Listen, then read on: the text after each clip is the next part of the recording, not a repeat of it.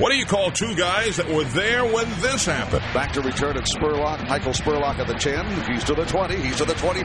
Spurlock 30 to the 40-yard line. We could see history. 50, 40 to the 30-yard line. Run, Michael. Run, Michael. Run, Michael. Run. Touchdown, Tampa Bay. There you go.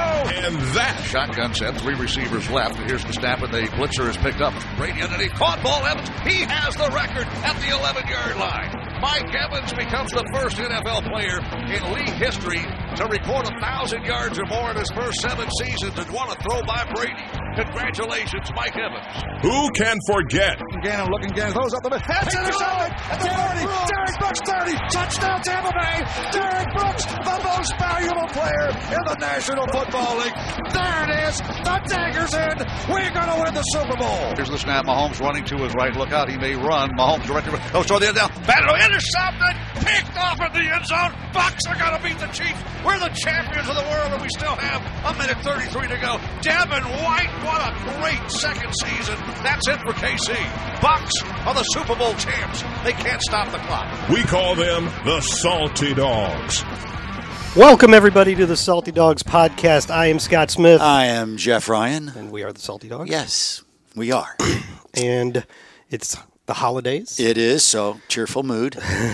We're staying upbeat, right? We are. I was trying to, Jeff. I was all ready to be upbeat for the start of this podcast, and just a couple minutes ago, my wife called to tell me what my car repairs are going to cost. Uh-oh. You're getting a new car now, are you? No, I'm getting one repaired. Oh, I thought perhaps because it was so much. No, I shouldn't be complaining because nowadays you're not going to get anything fixed for less than like $500. Oh, yeah. So I got like a valve and an oil leak, and it's like $650. Oh, that's not bad at all. I know, but I don't want to pay anything. Well, 'tis the season. It's the gift that keeps on giving. So that, bummed me out a little bit sorry. Till I realized it could have been a lot worse. And Sure. it's nice of my wife to be taking care of it for me. Yeah, you're just sitting here just doing this while she's running around all over the place during the holidays. That works. So we don't have a very fun game to talk about again. No. Oh, it was, What? I guess it was eventful. There's Well, plenty of things to talk about. Well, one thing is that But we also got a lot of emails. yeah, well, this podcast is going to be upbeat and fun. The entire podcast. We're not going to start strong and finish not then so fade much. in the second half. We're not doing that. I don't think we can because the end of it is the fan questions, and those usually work out I pretty well. do enjoy those the most. We have a lot of them, and I'm glad for that. And keep them coming, folks. If you want to email us, do so at saltydogs@buccaneers.nfl.com. I try to get to all of them or most of all of them. I missed one the week before, and I have to admit, Jeff, I missed another one. We'll do the questions at the end, but I want to do this first because I was supposed to do this last week, and it was nice. I have to find it. Excuse me. Didn't hit that. Well, that's all right. Why would you start doing that now? We're used to you doing this. Forgetting Forgetting to hit it, not hit it. What are you doing? I'm trying to find the email Oh, okay. that I want to read. All right. Well, I like that people are turning and deciding that, you know what, I want to ask a question or I want to make a comment or I want to vent. That's the beauty of it. You Here get it to is. do it all. I don't know who this person is. They didn't sign it. They signed it a fan. Okay. I'm not going to give out their email address, but it includes the word chocolate backwards. So if that person thought they were tricky, it's pretty easy to see that that's Wow, chocolate that's backwards. interesting. It says, and this was the timing would have been perfect last week, but I missed this one. I forgot Okay, it. no worries. Dear Scott, I would like you to share this message with Mr. Ryan in the next podcast, if possible. Thanks. Happy birthday, Mr. Ryan. I hope life has given you all you wished for. I think that's trying to play on words on your sign out. I guess so. Anyway, in any case, it was a birthday wish, which it was your birthday Yeah, when we were recording last week. So it that was. really was the worst email for me to miss, but I did, and that's that. Drat. Well, you tried. And that's what matters, right? That's right. It's the thought, and you didn't think very much about it, so we're going to go with that. Well, that's very kind of that individual, Okay, whoever you may be. so let's get into this, huh? All right, Let's chop I'm it ready. up. I'm ready. You kind of already told it, and Yeah. I purposely restrained myself from using a tale of two halves in that phrase anywhere in my Sure. post-game report because I'm like, God, that is so cliched. But that's exactly what it was.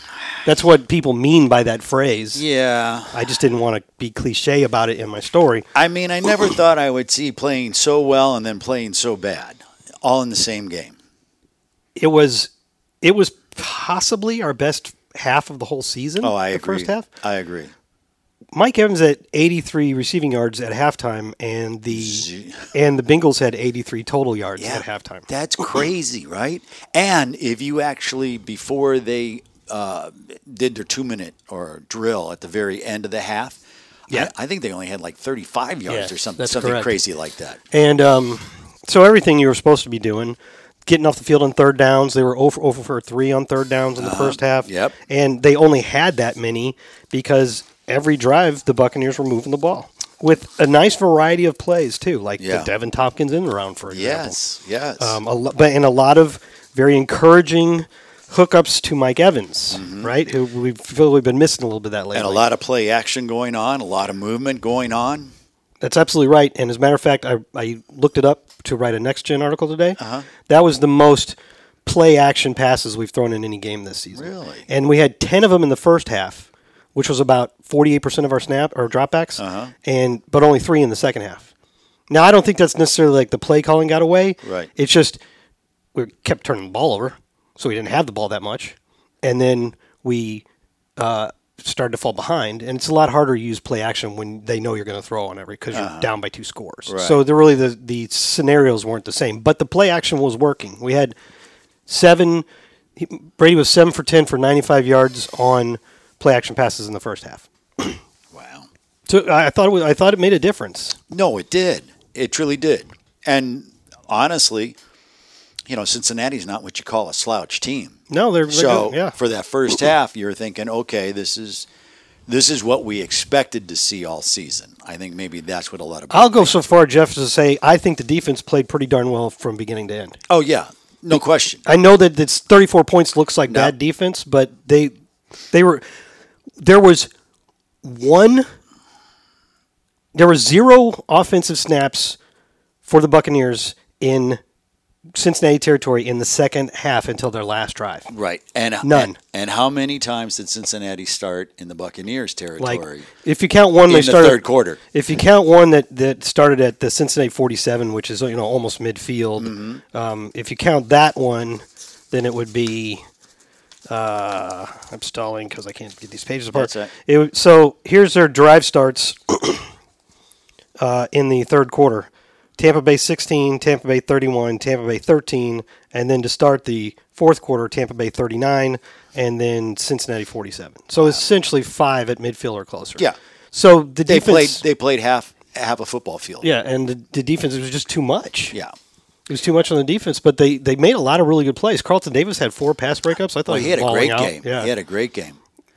There were opportunities. There's no question about that. But, you turn the ball over, you're not going to win many ball games. And you keep erasing your best plays with penalties. Yeah. The Godwin penalty erased most of a big 33, what would have been a 33-yard play, but really by far probably the most destructive one. And this guy doesn't commit very many penalties. No. But Levante David had the defensive holding on what was a 23-yard sack. Yeah. They would have had to punt. They were all the way back in midfield. I know. They wouldn't even be able to kick a field goal. Was it not 4th down then? It was 3rd down. Was but it 3rd? That would have made it 4th and very, very long. Oh, okay. For some reason, I thought they were going for it on 4th down, and that's when we got the sack. But maybe you're right. Nah. Sometimes I get kind of sidetracked there. I just happen to know that it was just so frustrating, especially when the quarterback's back to the. It was 4th down, Jeff. It was 4th and 3. Okay, I thought it was. Good call.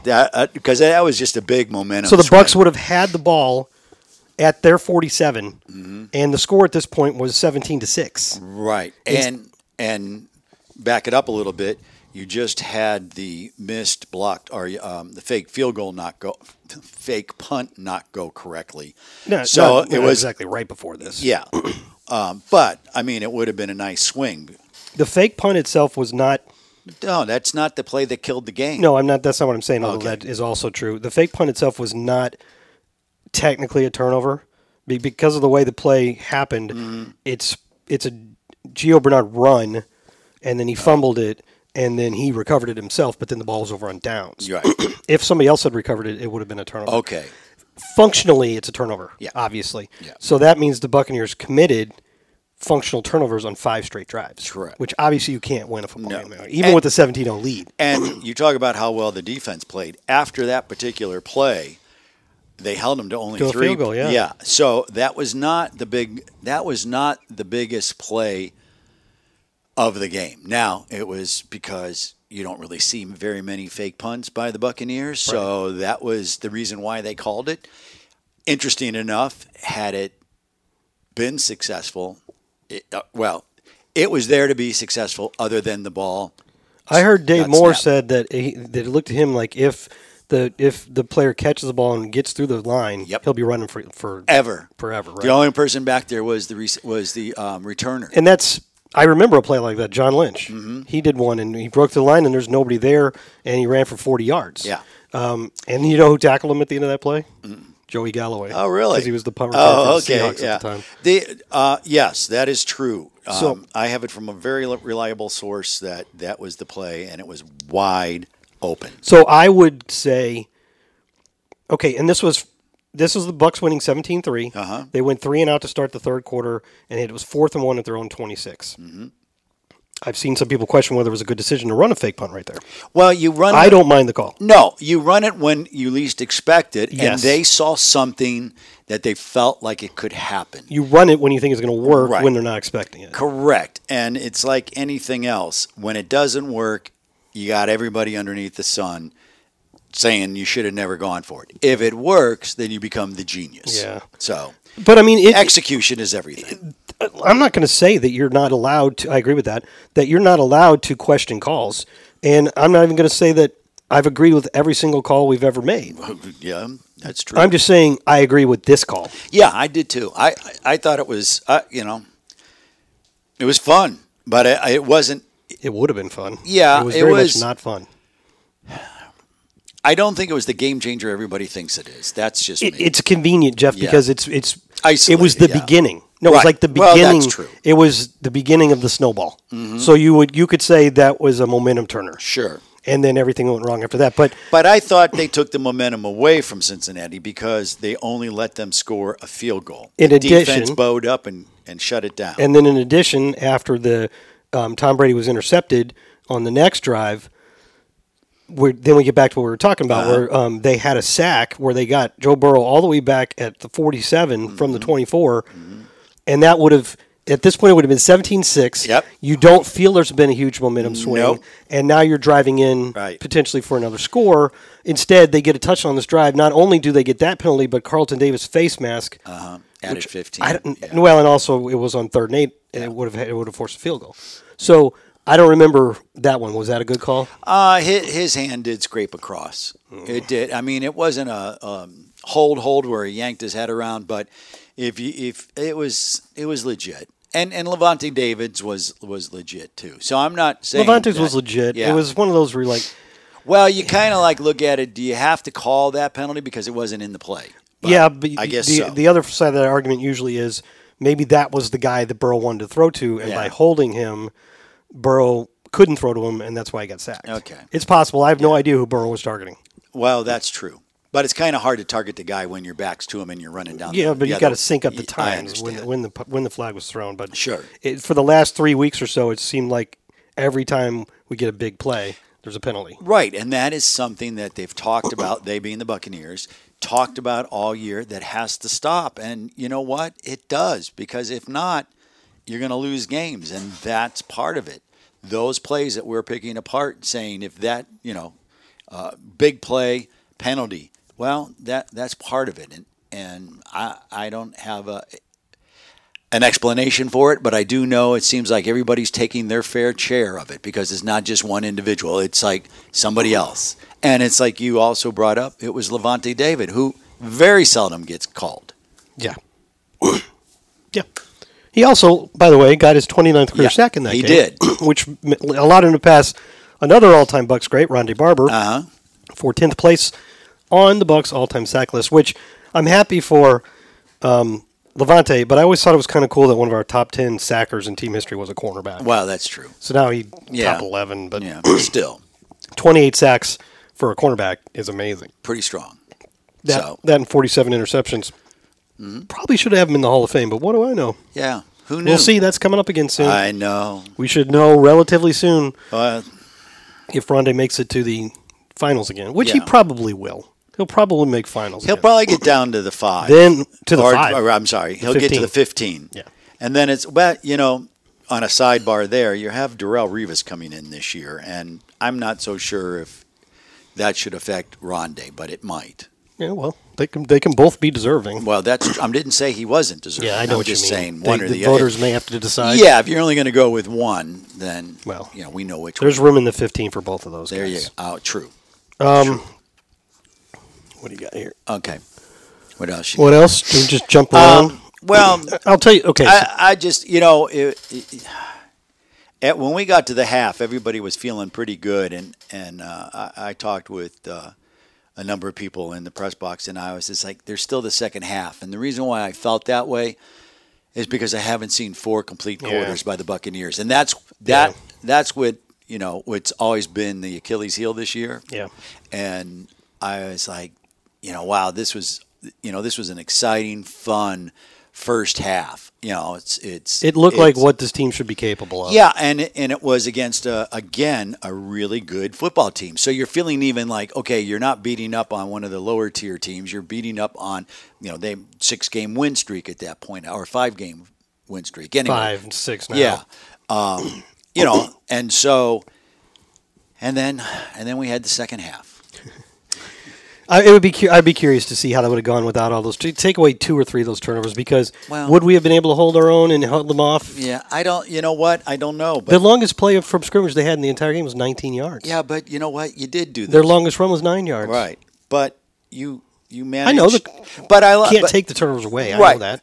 But again, you're playing 2 teams. For whatever reason, the Buccaneers like to play against themselves. We like to play against I don't think ourselves. they like it. Well, they certainly are getting into a habit of it, and that seems to be the craziness of this year. There was a play so I already alluded to it, where Mike Evans had a catch and run, where if there had been no penalty, it would have been a 33-yard gain. Yes.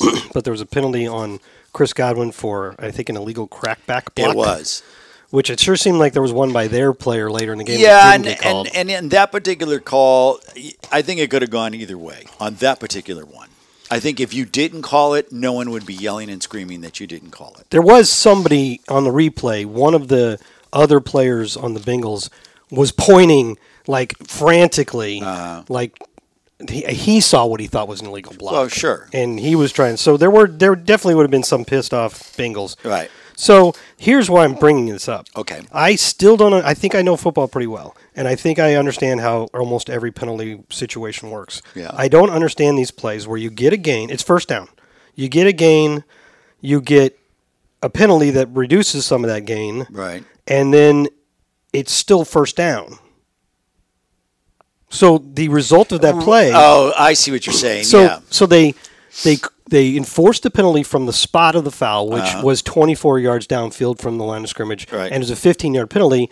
So it brought it back to the point where the play essentially gained 9 yards, but it's still first down. So it was 1st and 1, Right. which unless you're at the goal line, you never see 1st and 1. No. And I don't understand I probably should take some time to read it, but every time in the moment I'm confused by these plays where you gain yardage, but it's still first down. You don't lose a down even though you gained yardage. I mean, obviously the Bucs were penalized by losing 24 of the 33 yards that were on that play, but they still got 9 yards without having to use a down. Yeah.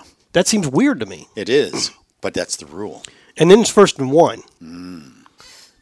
And we run the ball for 2 yards. Yeah, I know. I wasn't a big fan of that. Well, you're never a fan of any play that doesn't work. So The play worked. Or are you thinking because it's? I know where you're going with this because it's first down, 1st and 1. What better time to throw and do what you want because you've got 2 more tries to get a yard. Yeah. And so you could get that So you run explosive play. So you're at the Okay, that makes sense. So you're at the 40 blah blah blah blah. Where are we here? No, I'm understanding what you're saying. But I want to make it really clear. You're at the. Oh man, where is it? I mean, either way. I mean, I understand what you're saying, but a lot of teams don't do that. But I do like the fact that now that you mentioned There it is. you could go for a big play and not hurt yourself. So it's 1st and 1 at the 50, and we run Leonard Fournette, right tackle, gets 1 yard. So now it's 1st and 10 at the 49. Which would you rather have? 1st and 1 at the 50 or 1st and 10 at the 49? You've gained 1 yard, right, and it's still first down. Right. Now if you throw and you get 6 yards, it's second down where it would have been first down. But you could also take a longer crack downfield on first one because if, you can get sacked, you can turn the ball over, whatever. But the most likely thing is either you complete it or you don't. And the worst case scenario in that situation is it's 2nd and 1. Yeah. Now you run for it. I mean, I'd wait till 3rd down, but that's just me. I understand. But you're a gamer, though. Oh, is that what it is? Yeah, you like to go for broke. I don't know about that. But I just thought that was unusual. I would think 1st and 1 is the last time you'd want to be running a normal run play, right tackle, off tackle. I don't know. Which I thought the offensive line played pretty good. Well, he only got sacked 1 time, although it resulted in a fumble. Right. Well, hey, our defense got an interception. How about that? Carlton Davis dives to intercept a deflected pass. They had a couple opportunities, like 2 others that didn't happen. Which ones? I think Winfield Jr. had an opportunity for one, and you're not going to say the Joe Tryon on the shovel pass, are you? No, he batted it away. Yeah, I saw the replay, and it's like he sees what's coming. Maybe it should be. He reacts pretty good. He figures out what's coming, but he's trying to get around the guy because he's kind of half behind him. And in terms of getting around him, he's really only got one of his 2 arms around the guy and free, so he can't really try to catch it. He can only knock it down. And which was a good play. Yeah, of course. So, yes, defensively, you got to say they have been playing well. Unfortunately, they've been having to play too long. Yeah, that's true. They're getting their time in, no question. Well, I mean, they had a nice restful first half, and the Buccaneers had the ball for like 21 minutes or something like that. The time of possession was absolutely crazy in the first half. Yeah, but then it was almost exactly reversed in the second half. And I'm not so sure. Maybe the Bengals would say that they made adjustments, and this is why they did what they did. But I just think that, they were opportunistic in their turnovers. I mean, the one interception was unbelievable. The guy's on the ground, the ball's there, but he made the catch. He did. I couldn't believe it. He made the catch, and he stayed focused on it. So I look at that and real time, and through the first 3 replays, I'm like, that bounces on the ground. It's obvious. And then I finally saw the right angle. I'm like, holy shit! Sorry, that's all right. He did catch it. The only fumble that they can't take credit for is. And Tom Brady admitted this on his podcast, is the handoff to Leonard Fournette. Right. He said he has never missed like that to create a fumble, and he could not believe he did that. He could not believe he did not. The ball came out of his hands. Yeah, he just kind of lost grip of it, right? He said he could not, and I'm thinking as I'm listening to him thinking, I couldn't believe it at the time either, to be honest with you. But that would be the one turnover that they didn't have a part in. And Brady also said that his first interception, he said after the game that it was a bad throw. Oh, he called it an Essie shot. I know. Yes. So we got essentially a turnover on some sort of miscommunication on the punt. We've got a extraordinarily rare mishandled snap by Tom Brady. We got one bad throw, and we got one unbelievably lucky interception by a guy that's falling to the ground after on a ball that was tipped. Yeah. Now, give him credit for all of that. Well, but you can see how fluky that can be. In fairness, if you're playing good football, you're not doing that. Yeah, they did not do that. No. And they also took advantage of them. Right. So there's that. Those are the kind of things that, you look at and say, good teams don't do that. Or good teams on that day don't do that. Yeah, that's how I should say. We're 6-8 and have lost 2 in a row, and really can't make the claim of being a good team right now. No, not when you don't have when you're not within a winning record. We just have to continue to operate under the assumption that this team can be a good team. Yeah. Well, if you look at the first half, you're thinking that's what they're capable everybody of. Everybody was saying how great that first half was. That was the team that people were expecting to see. But you got to play 4 quarters and tip the hat to Cincinnati. They hung in there. They could have, It's a good team. It's a good team, and they're peaking at the right time. And I'm going to correct myself because I think in the beginning of the year I said they weren't going to make the playoffs, and they lost their first 2, and I looked like I was going to be a genius, and they have proven me wrong. That is a good football team. Yeah. So, well, I think they didn't start out good. No, but they're hitting their stride at the right time. Yep. So, all right. What else? I also thought, in particular, the run defense was very good. Oh, They only gave them 53 yards, and they kept trying to run wide. and they just couldn't get around the end on us, which is how this defense used to be when it was been in its best. Yeah. You just couldn't get around the corner on it. I remember back in I think the really good run defenses of recent years, like 19 to 21, were more about how good our guys in the middle were, like Ndamukong and Vita Vea and all those guys. But I think the run defense from like the first Super Bowl era, I remember back then you just couldn't get wide on us. Well, I have to, you have to say the defense played pretty good considering that we were changing a lot of parts there. Vita Vea didn't play in this game. Neither did. So we had only 2 outside linebackers active. Mm-hmm. And if you had only 2 inside linebackers active, you're going to be fine as long as there's no injury because those guys always play every snap. Sure. But the outside linebackers always rotate because they're sprinting around the edge on every play and, they need a break. So Jannard Avery was out. Carl Nassib, who has been playing very well lately, was out. And so you only have Joe Tryon, Shoyinka, and Anthony Nelson, and they played every snap. Yeah.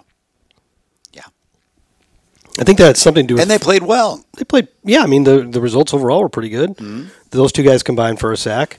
But I don't think I've ever seen that before. 2 outside linebackers in a 3-4 defense playing every snap. It's almost always a rotation. Yeah. I doubt T.J. Watt plays every snap. I guess I know they had some other considerations. There's some inside guys they considered moving to the outside, but I think part of it was Todd called it a nickel game because they are in 3 wide almost all the time. Well, in the first half too, they really didn't play all that much because the time of possession was in our favor, Buccaneers' favor. So it's because they have Jamar Chase, T. Higgins, and Tyler Boyd. They spend a lot of time in 3 wide. Mm-hmm. And that means you're in a sub package all the time anyway, which is usually 2 outside linebackers and 2 down linemen and an extra defensive back. And I know. So, but all good, right? On to the next game, as they say, I guess. What else you got on this game that you want to dissect? The final. So until that last time, we punted the ball with 8 minutes, 10 minutes left, and it was the first time they actually punted the entire game. Tried to, didn't really try to, but it was the first time they punted the whole game. Right. And it's not. It was like the New Orleans game when we punted with 7 minutes. The odds of you winning that game down by 13 points weren't high, but it's possible. And we were down 10 points at this point. Correct. And they get the ball back with 9 minutes. Now, to this point, their longest drive of the entire scoring drive of the entire game was 39 yards because, they kept getting it in our territory. And this time you got them back at, their own 38, which isn't terrible. And it's now, and probably because the guys are gassed, right? Right. And now it's the time you can't get a stop. And they had hardly converted any third downs, but they converted 2, plus got a 4th down on the penalty on Hicks. And so that drive took 6 minutes and 57 seconds and was 13 plays long. By plays and by time, that's the longest drive the Buccaneers have allowed all season. And it just came at a really bad moment. Yeah. I don't know if those drives ever come at a good moment. Maybe your first drive of the game, you can get away with that. Well, you got a lot of time to catch up at that point. Right. So I know I got some random stuff here. Okay. Like I really enjoyed Cade Otton's stiff arm on his catch. Oh, that was like the best. It wasn't as good as the Raider guy, Chandler Jones. He kind of did like a little soft one, like a little kid. You kind of just softly push him down. I read somebody. Oh, you sit there, you stay there. I read somebody describing it as like a little yippy dog was jumping up on your knee, and you don't want to hurt them, but you want to firmly push them down. Oh, talk about a crazy play. Yeah, that could be. That actually made me feel better Sunday night. I got home and I flipped the TV on and it was halftime and I didn't know the other scores. I knew the other scores, but I didn't know how things happened. So I'm watching the halftime and I see that the Raiders scored 2 touchdowns in like 34 seconds. Yeah, 34 seconds. And it just made me feel better. I was like, oh, okay, I feel better. I had watched the Colts Minnesota game, and I thought, well, you can't feel any worse than that. And then I went, well, maybe you can. Seriously, who feels worse right now? Jeff Saturday or what was the receiver name for? Oh, yeah, the New England Patriot guy feels worse because that was totally self-inflicted himself. He was a stand-up guy afterwards. Well, You got to appreciate that. Yeah. You got to appreciate I that. think. Well, what else are you going to say? Like, well, right. you're trying to make something happen, but you do know there's overtime. You do know the score is tied. You do know that. It's worse than that, Jeff, because if let's just say he makes a perfect throw, right, and Mac Jones catches it, what then? Because Mac Jones can't throw the ball at this point. That was the whole reason why they didn't do the Hail Mary. Yeah, that's right. Kind of just throwing it out there. Yeah, Belichick didn't think he could throw it far enough. I think what happens then is you get wrapped up in the moment. Maybe that's, you know what it is? It's just like your adrenaline. You're like, I'm going to make something happen. And I did for the other team. Yeah, I think the play's just happening, and all of a sudden it gets pitched to him, and he's like, his brain starts thinking, oh, we're doing one of these pitch plays. Okay, got to find somebody. I don't blame the guy. He had a brain fart. Yeah, but it cost you. I guess I do blame the guy. Yeah, and it cost you a game, and they were in the hunt. New England is trying to get to the playoffs. Yeah, that game had a huge impact on their odds of making the playoffs. They were going to be in pretty good shape. Now they're in really bad shape. Yeah, all because you tried too hard. What are you supposed to do? Do your job. No more, no the less. Patriot way. Yeah, just do your job. I think he was trying to do too much. As he said, he was trying to do hero ball. Hero ball. Oh, I like that. Well, that's what he said. Yeah, I think the Patriots might privately argue that the Raiders didn't score 2 touchdowns in 34 seconds because have you heard a single person say they think that Keelan Cole's second foot was in bounds on that touchdown? Well, I have not yet to see a single analyst or writer or anybody. How could it not be? They have replay over and over again. I actually haven't seen any score is reviewed in New York. I've only seen it at full speed. I haven't seen like a set of replays on it, but everybody swears the second foot was clearly out of bounds. Huh. But I don't know how they don't get that one right, if that's the case. Well, apparently it must not be the case because they said it was a touchdown. Okay, Jeff. I'm just telling you. I'm not paying any fines this year. I'm not. I even have just said I haven't seen the replay. Yeah. I'm just saying everybody else that I've heard is saying his foot was clearly out of bounds. But how can that be if every play gets reviewed? Everybody can make mistakes, Jeff. Oh, okay. We'll go with that. It happens. Another thing from this game. Okay. Devin Tompkins, he can be fun to watch. He's very fun to watch. I thought there's going to be ups and downs in this conversation, Jeff, so don't go too overboard here. All right, I won't. I was thinking this very early in the game, okay. And I make notes to myself that he can be fun to watch, like on that end around. That's what you want out of an end around, man. He got around the corner and speedy. Turned on the Jets. He almost looked like Scotty Miller. He's so fast. He might be as fast as Scotty. Yeah. And then fairly early in the game, the Bengals punted, and the ball was really close to going out of bounds, and he could have just let it go out of bounds, but he caught it instead and managed to zip up the side for 9 yards. I thought that was a good play. It was.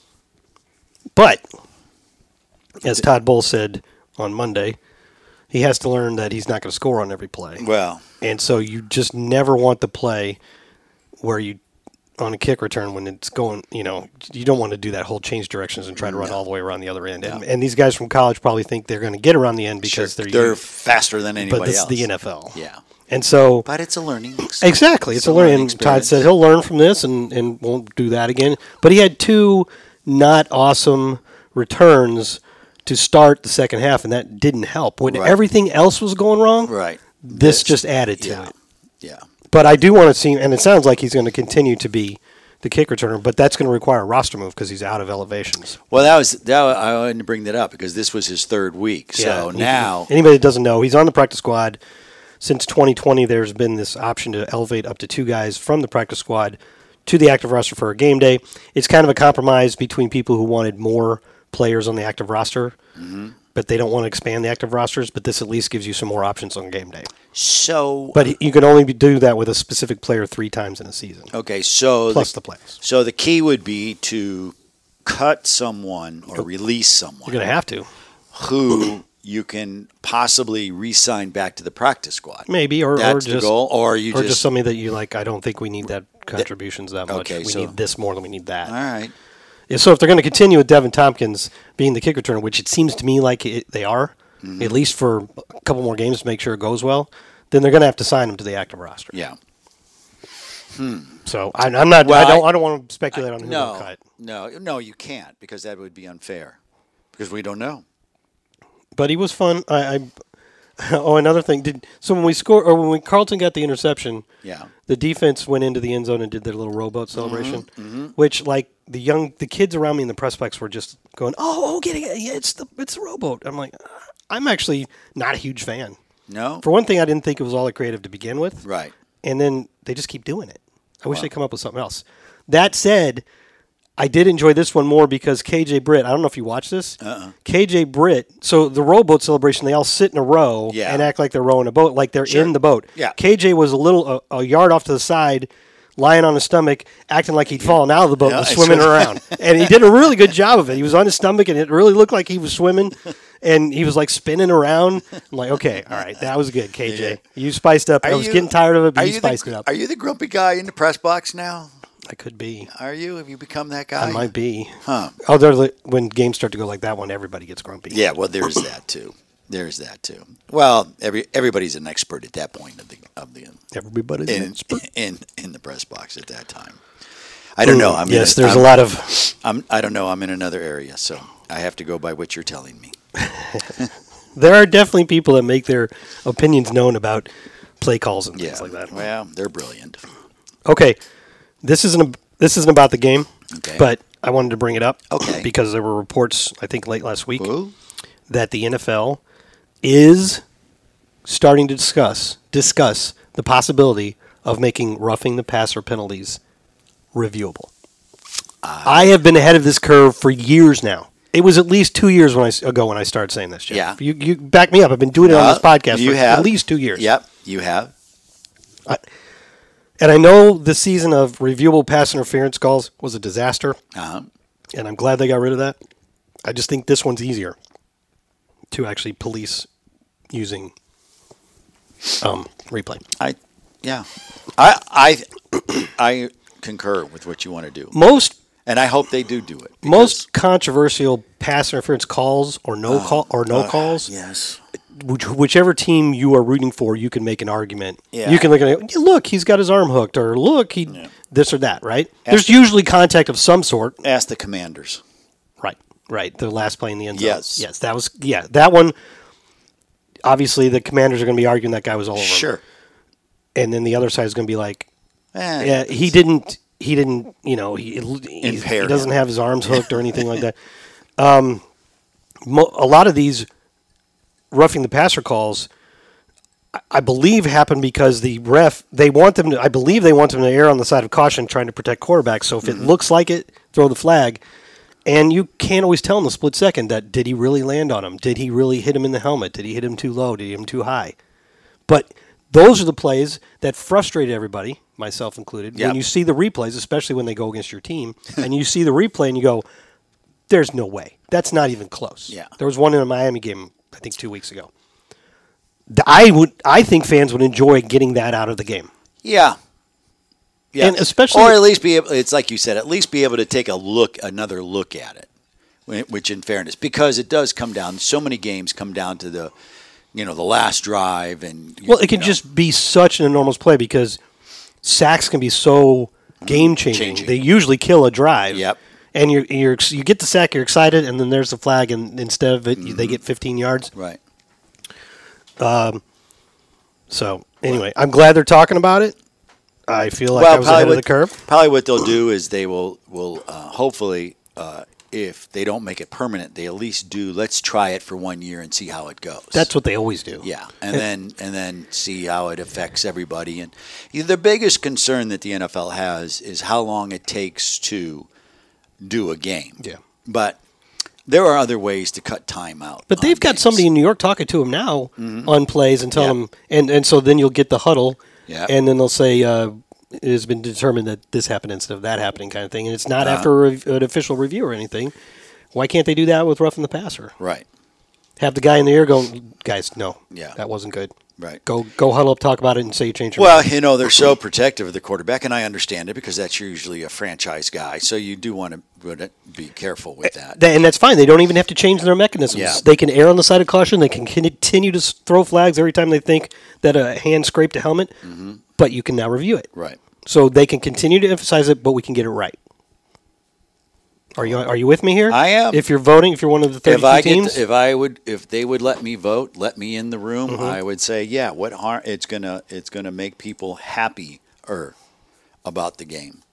I saw something. I mean, there's always human element in the game. That will always be there, but I don't think you can just because with technology and it's almost like the Immaculate Reception. It's the they didn't get a good right. It's the video 50. of that. Yeah, but what I'm saying though is that was 50 years ago, and you didn't have high def. You didn't have all the replay machines that they have now. They don't have 24 cameras and 24 replay machines. They didn't have any of that. Right. So famously, on the video you can't see. It's cut off at the bottom. Right. So you can't see if the ball hit the ground before he caught it. Correct.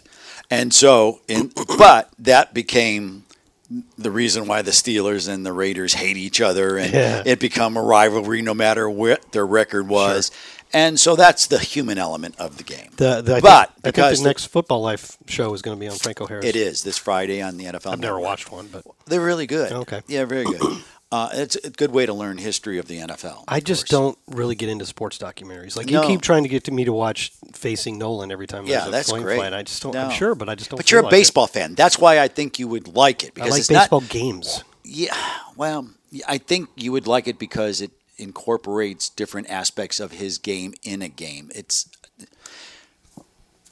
maybe you'll be bored enough going to Phoenix that you'll say, "Oh, what the heck." And you'll do it. And then you'll come on, Salty Dogs, and tell me how wonderful it was. But yes, I think technology is at a point where it can help the game more than hurt the game. It's been there for a while. Technology gets better and better all the time, right? Yep. Hopefully. It was cool before the game. I was down doing the pregame show with Casey, but there's Where do you do that? Right next to the pirate ship on the dock area. So you're in the plaza. Yeah. Okay. But up on a dock platform that's supposed to look like a dock for the ship that for the most part fans can't I thought you were there. in a treasure chest. We are. That's where it is. Okay. Anyway, there was a big break in the middle of it where like the DJ's doing this thing and stuff and a lot of activity if you've never been to a Buccaneer game. There's a lot going on. It's been They're trying to entertain you. Very much so. They do from a great beginning job. to end, from before the game starts. Yep. Hours before the game starts till the end. They want to entertain you every way possible. So you're doing your stand-up. But it was cool. And then there was breaks in between, and to be able to watch the way the Atlanta game was unfolding. Oh, because they have the red zone on the boards. Especially on the towers boards. Yes. And so you could watch how those games were unfolding, and both of them were tight. We wanted New Orleans. This was hard to do, Jeff. Rooting for New Orleans. I know. It made me want to gag. I know. But I was rooting for New Orleans. Yay. And they were because we wanted them to beat Atlanta. And because if they did that and then Carolina lost to Pittsburgh, which thank you, Pittsburgh, they did hold on. They did. If we had won that game, we'd have a 2-game lead with 3 games to go, and that would be almost unassailable. Pretty much, yep. And you could have clinched it on Christmas night. What a gift to the Buccaneer fans! Yeah. It would have been clinched if you beat the Cardinals. Now, looking ahead, we're looking ahead to the Cardinal. I know this doesn't mean anything. I'm just trying to give you an idea of what the landscape looks like. We're up 1 game on the other 3 teams in the Central, right? Correct. The Cardinals, the Buccaneers are favored. If you look at the lines, the Buccaneers are favored to win in Arizona, and all 3 of the other teams are favored the favorites. Correct. Carolina's home, but they have to play Detroit, I think, who's red hot. Oh, they are super hot right now. And by the way, they are a fun team. They are. I'm rooting for them. They're very exciting, and I'm very happy for their fans because, gosh, you talk about a long drought of winning. They certainly have gone through it, and they've tried, and so very, very excited for the city of Detroit right now. Continue. Bookmark that about how long it's been for Detroit. Okay. Because that's going to come up again Oh. when I answer one of the questions. Okay. How about that? And I don't even know these questions. I know. Look at me. So Atlanta is at Baltimore. Mm-hmm. I would have felt better about that one about a month ago, but Baltimore's kind of struggling right now, and I don't know the situation with Lamar Jackson. They're in Baltimore, though? Yeah, they're in Baltimore. Yeah, it's hard to... They just lost 13-3 to Cleveland. Baltimore. Yeah. Well, Cleveland seems to all of a sudden be a hot team right now. So there is that. And then New Orleans, who do they play? Mm-hmm. They play at Cleveland. Wait a minute. No. Yes. Somebody plays the Eagles at the end of the year. I don't think Atlanta plays. New Orleans plays the Eagles after that. I'm talking about just this week. Okay. So you're rooting against. Well, you want the Saints to lose. You want the Panthers to lose, and you want Atlanta to lose. Yeah, and preferably they're all considered underdogs in those games by the lines. All right. So they probably won't all go that way. No. But at least there's reason to think, hey, maybe the Bucs can come out of this weekend with a 2-game lead with 2 to play. That would be nice. It wouldn't be wrapped up. No. But it would mean you probably only have to win one of your other games. Well, it would certainly make that flight home on Christmas night. Well, by then it'll be the day after Christmas by the time we leave Arizona, but it will be nice because that's an 8:20 game East Coast, 6:20 in Phoenix. So, well, we might get home around 6 o'clock in the morning. That's what I think. I heard it was going to be 6. There you go. Well, Jeff, this goes up. This will go up tomorrow at like 9 a.m. Right? Yeah. We're going to have to make sure it's not because I'm going to drop some news that won't come out until tomorrow morning. Well, when I shoot it off, I would say please do not post until 9 a.m. Because I believe this is going to be announced at 8 tomorrow morning. Tomorrow morning? Wait. Yeah. What are you announcing? And I can tell you. Wait. Sorry. I got to cut that out. Make sure you don't forget that. No, I won't. Okay. All right. So how do you want me to get started back up again? Where were we? If this sounds like there was an edit made, there was because Scott said something that he wasn't allowed to say, and I had to take it out. So we didn't know where to begin. I got a little confused between 8 a.m. and 8 p.m. Well, that's why I was trying to stop you because I knew what you were gonna. I knew what you were gonna say, and I'm like, wait a minute. Okay, so all right, but we're good now. All right, we're clean. Whew. Wow, you'd be breaking a story and a half. That wouldn't be good at all. So everyone, the NFL would not be happy. Yeah, so pay attention to Wednesday night, 8 p.m. NFL Network. Then you'll know what we were talking about. Continue, Scott Smith. Okay. Well, now I lost my whole train of thought.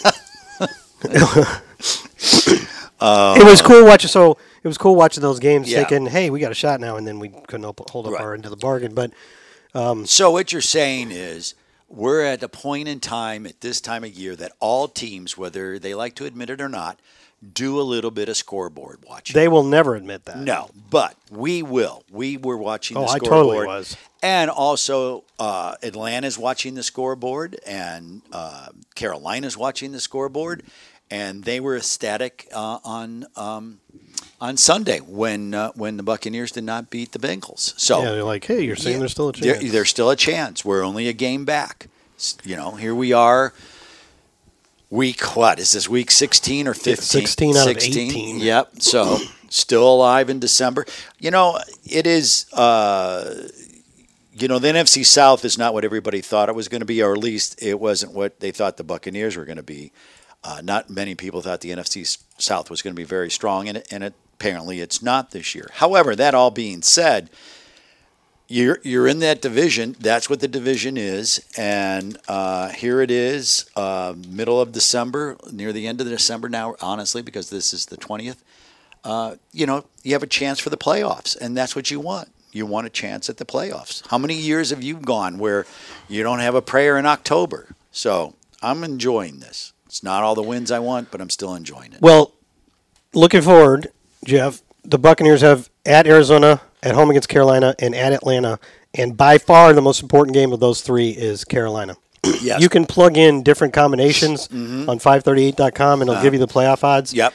If we beat Carolina, we have 98% chance of winning the division. Yeah. And if we beat Carolina and win either of the other two games, we have it no matter what else happens. Yeah. And so the reason it's a Carolina game. Yeah, the reason why you have to beat Carolina is Carolina beat you. Yeah. And if you ended up in a tie.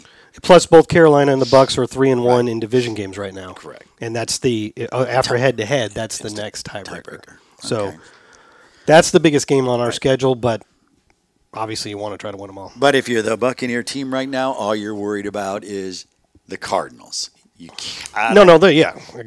That's where it has to begin. I don't think Todd Bowles is back in his office noodling around with the playoff odds on 538.com. I certainly hope not.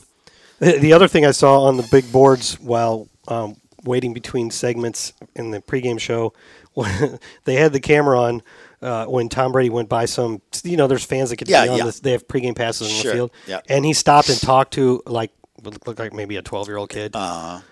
that kid looked like he'd just been stunned, like he was dazed. Yeah. Like he was feeling his face like, did this really happen? It was so cute. He was like, it wasn't like he was crying or jumping up and down or talking to everybody like, I just got to meet Tom Brady. He was like, he was dazed. Yeah. He was just standing there like with this look on his face like, what just happened? And he's staring off and he's touching his face. And I'm like, that's the power of Tom Brady right there. Well, it's interesting.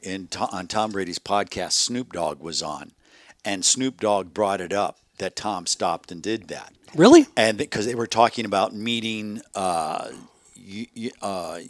young people when you have fame and how you handle it and what you do. And Snoop Dogg brought it up and said, you're concentrating, you're focused, you have other things to do, but you just took that moment and you basically changed that child, because he will always remember that as a key moment in his childhood of how cool was Tom Brady stopped and talked to me. So did that clip go viral or something? It must have, because I just saw it on the video boards. I didn't know it was on TV. It must, because Snoop Dogg talked about Tom stopping. I'd love to see I kind of thought it. Now, what's interesting is I thought when Snoop Dogg was talking about it, it was after the game, because Snoop Dogg said, "Oh, you're pissed off that you lost and you're mad." So it could be two separate. So it could be two things, but he still stopped and did it, which that would be even more impressive. Yeah, which you can't do it for everybody, but when you can, it's nice. Yeah. So, all right. Did you see the sort of basketball style sideline interception that who was it? Was it the Tennessee had? No, I did not. I've thought about this many times. If anybody's ever done this or would do this, I guess his name, I think it's Roger McCreary, a cornerback for Tennessee. Uh-huh. It was a pass into the end zone. It was over the intended target's head. It looked like it was just going to fly out of bounds. He couldn't catch it and stay in bounds, so he jumped, caught it in air, and before landing, threw it back to his teammate. So I think some guy named Kalu, who was in the end zone. And that counts. Really? That's an interception. Wow. That's a freaking cool play right there. Now that's doing more than you're supposed to do and having success. And it's like in basketball when they jump out of bounds and throw it back. So what happens if he jumps out of bounds and bats it back in, and then then it catches it and it's a touchdown? It's a touchdown. So same effort, different result. But I mean, he could see clearly who to throw it to. It wasn't really a risky play. Yeah. Okay. I was just thinking about. You already know that interceptions are my favorite play. Sure, they are. They're most exciting. If you ask most, well, I guess. I know. Would you rather score a touchdown or have an interception? Both. Put your hands together. Pick six, baby. Put your hands together. All right. Very good. And then I guess the biggest thing, and we kind of alluded to it briefly over the weekend, other than Buck stuff, was that Minnesota comeback. Did you watch it? Mm-hmm. I watched all. This is how bad my Saturday was. I watched all 3 games in their entirety. So you talk about because we had a late game, so I said, I can stay and watch this game. Just an afternoon of football, being a fan. And I would be yelling and screaming just like a fan does. And then after it was over with, I was like, I don't feel bad about this at all. It's not my problem. It's not my problem. On to the next. But, the Colts, Minnesota, which is, I think that's what makes it fun in the NFL. You just don't know. Usually you know. Usually. If you're up 33-0. But look, how many crazy endings. I mean, you had 33-0. We were up 17-3. I mean, 17 points. I mean. The New England game. The New England game. There were a lot of – that's crazy. Crazy stuff. But this one in particular, I don't remember what I was doing earlier in the day. So I didn't catch the first half of this game. Uh-huh. And then I check in on things, and I'm like, Indy's leading 33-0? Yeah. Because I thought I was just reading it wrong. Indy's leading Minnesota 33-0? So I'm like, okay, I want to watch this because, full disclosure, I kind of don't like the Vikings. Right. Like we talked about. You were actually feeling good about it because because you feel like they've had 10 wins, but you really didn't think that they did. Yeah, because every win they got is by one score. Yeah. They're like 10-0 in one-score games, which doesn't happen. No, but it's usually the sign that a team's record is better than. And we said last week, I think they had a negative 2-point differential. Mm-hmm. So after winning by 3, they're basically even point differential and a 11-3 record. Yeah. But you have good teams figure out a way to win. That's what people say. So, well, Or apparently, good teams get lucky as heck. well, their luck's going. It was so my experience with that game was I liked seeing Minnesota lose. Plus, it's AFC against NFC, so you want to root for AFC this time of the season. Right. But then when the Minnesota comeback started, it was like even early on when it was still still up by 4 touchdowns or whatever. I was like, this has an air of this has a feeling of inevitability about it. Yeah. It's like it's like Mr. Smith in The Matrix when he's holding Neo down, thinking that he's going to hold him down and he'll be run over by the subway, and he says, "Do you hear that, Mr. Anderson? That is the sound of inevitability." And that's the way I felt. Like this is just This is the feel of inevitability. Mr. Smith. Don't tell me you haven't seen The Matrix. I have not. Holy crap. You've never seen The Matrix? What movies do you watch? You watch old movies, don't you? Well, I You don't. watch old movies on the plane. I'm not a big movie person. You've never seen The Matrix? No. No, I know they flip around, that type of bullshit, but, That's because they're in The Matrix. It's Okay. like a computer simulation. whatever. I'm not, no. I'm being honest, no. Crazy. I am. It's a really, really entertaining movie. Okay, well, if it's on. I don't think it is. Well, if it shows up, I'll hit it and I'll buzz you and let you know.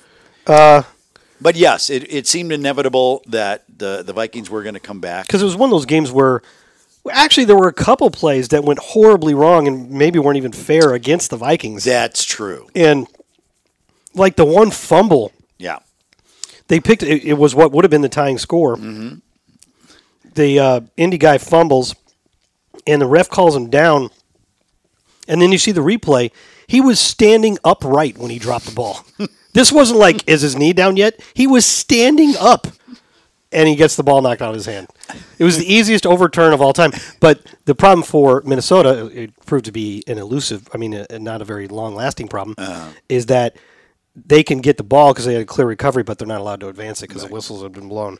So they end up getting robbed out of a touchdown that should have been incredibly obvious, but they went and scored anyway. And there was another penalty on, I think, a long return where they got it all the way down to like the 13-yard line of the Colts, and then there was a penalty, and that brought it all the way back to like their own 13 yards. Right. So it was something like a 70-yard penalty, essentially. Yeah. And you see the replays, and it was a bad call. Yeah. So they actually got some Breaks. some terrible things happened to them. And still won. And still won because otherwise every single thing that they needed to happen happened.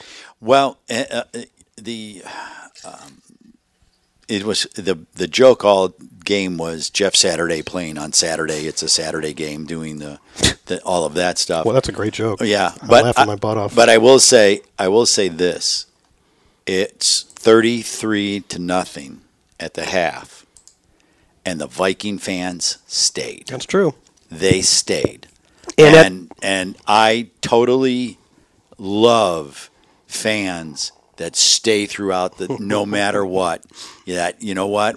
It's the week before Christmas. We can go find something else to go do shopping. It's not our day. Let's go pack the kids up. Let's head out of the stadium. No, they stayed, and I like it. And you like it for that reason. I liked it because early on, at the end of the half, and then early in the second half, it was an opportunity for what was that game on? Fox, I don't know. It was an opportunity for them to constantly show crowd shots of Vikings fans looking miserable and just like slumped. And I was like, "This is great. I'm really enjoying this." I just don't like the Vikings. Yeah, but either way, I give them props. But then, as it turned out, all those people get to have the time of their lives. I bet you there's over 1 million people who are going to say they were at that stadium. Yep, we stayed the whole time. They have a story to tell. Yeah. Yeah, I don't think I'd admit I left that game early. Oh, my goodness. I think I'd have to watch a replay and memorize everything that happened. And go, when that happened, we were jumping up and down. Yeah. Some games you can admit to leaving early, but I don't think you could admit to that. No, but it was the greatest comeback in NFL history. Yeah. They, but they're pretty, they're solid fans. They're like Green Bay fans. They got nothing else to do. They're there. That's kind of backhanded compliment. No, they're all in. They are all in. They're not like, oh, this is my team, except that where I grew up is my other team, so I'm going to root for them while they're playing my team where I live in the city type of fan. Well, that was a long hyphenated sentence. Yeah. They're like okay. So I've been striking through all my notes when I'm done with them. I only have one left. Okay. And it doesn't have anything to do with anything. Well, but we can go to fan questions here in just a second. That would be kind of like this podcast. But continue. For some reason, I decided to write down that I want people to stop saying the word funnily. Funnily? Funnily enough is usually how they use it. Like they're saying, funnily enough, I was at that game or something like that. Funnily, I don't know if that's a real word, and I didn't look it up, but it's a terrible sounding word. Funny. Just say funny enough. Yeah. Funny enough, I was there for that game. Funnily enough. I've heard that like 5 times in the last couple of weeks. That's why I'm saying it. Stop saying funnily. I don't say it. Don't say it. I'm don't not start going to. saying funnily. Anybody listening, don't say that word. It's terrible. It sounds awful. Why would you say that? Why would you say funnily? Yeah. Because it's an adverb. And, I mean, if it really exists, it's an adverb, and you're just trying to use it in that way. Right. Instead of using it as an adjective. Although, it should be an adjective if you're using it before funny. Now, Dictionary.com does not like funnily. If you try funnily, it takes you to funny. But it doesn't have funnily listed anywhere as like a... Funnily. Oh, well, Is actually it down there? here at the bottom it does say funnily. So it is correct. Maybe. I don't know. I don't like it, so don't use it. So funnily. I mean, use it all you want, just don't use it around me. Yeah. Or like in a national podcast or something like that. But how is it used? I just showed it. You know how you say funny enough? Yeah, it's funny enough. It's the same thing. They're just saying funnily instead of funny enough. Funnily enough. Funnily enough. Okay. So we're good. So you agree with me? Don't use that? I'm all in. I All am right, not so using it. I guess we go to fan questions now? If you like. Whatever you can. like. What movie is that from? I have no idea. Whatever you like. I don't know. Coming to America? I Eddie did see Murphy? that. You did see that one? I did see that one. That's the concubine. Don't see Coming to America 2. Not so funny. I know that wasn't. That good. was not. That so was funny. not good. But Coming to America, the original, is a classic, Mm-hmm. and it's his concubine that he's supposed to marry at the beginning, and she'll do anything that he says. Yeah. What do you want to do? Whatever you like. And he tells her to jump up and down on one leg and bark like a dog. Remember that? Jeez. You don't remember that? I do. Okay. All right. Questions. This one is from Brian Uris. I think I'm pronouncing that right. All He's from Bradenton, Okay, and good. he's a fella who, before we went to Munich, I think he gave me his phone number. He's like, if it turns out it works out, if you want to meet up somewhere. It didn't work out for us. I owe him an apology. He Oh.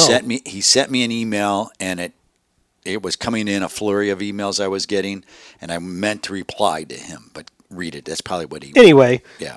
we did not get a chance to meet up. Yes.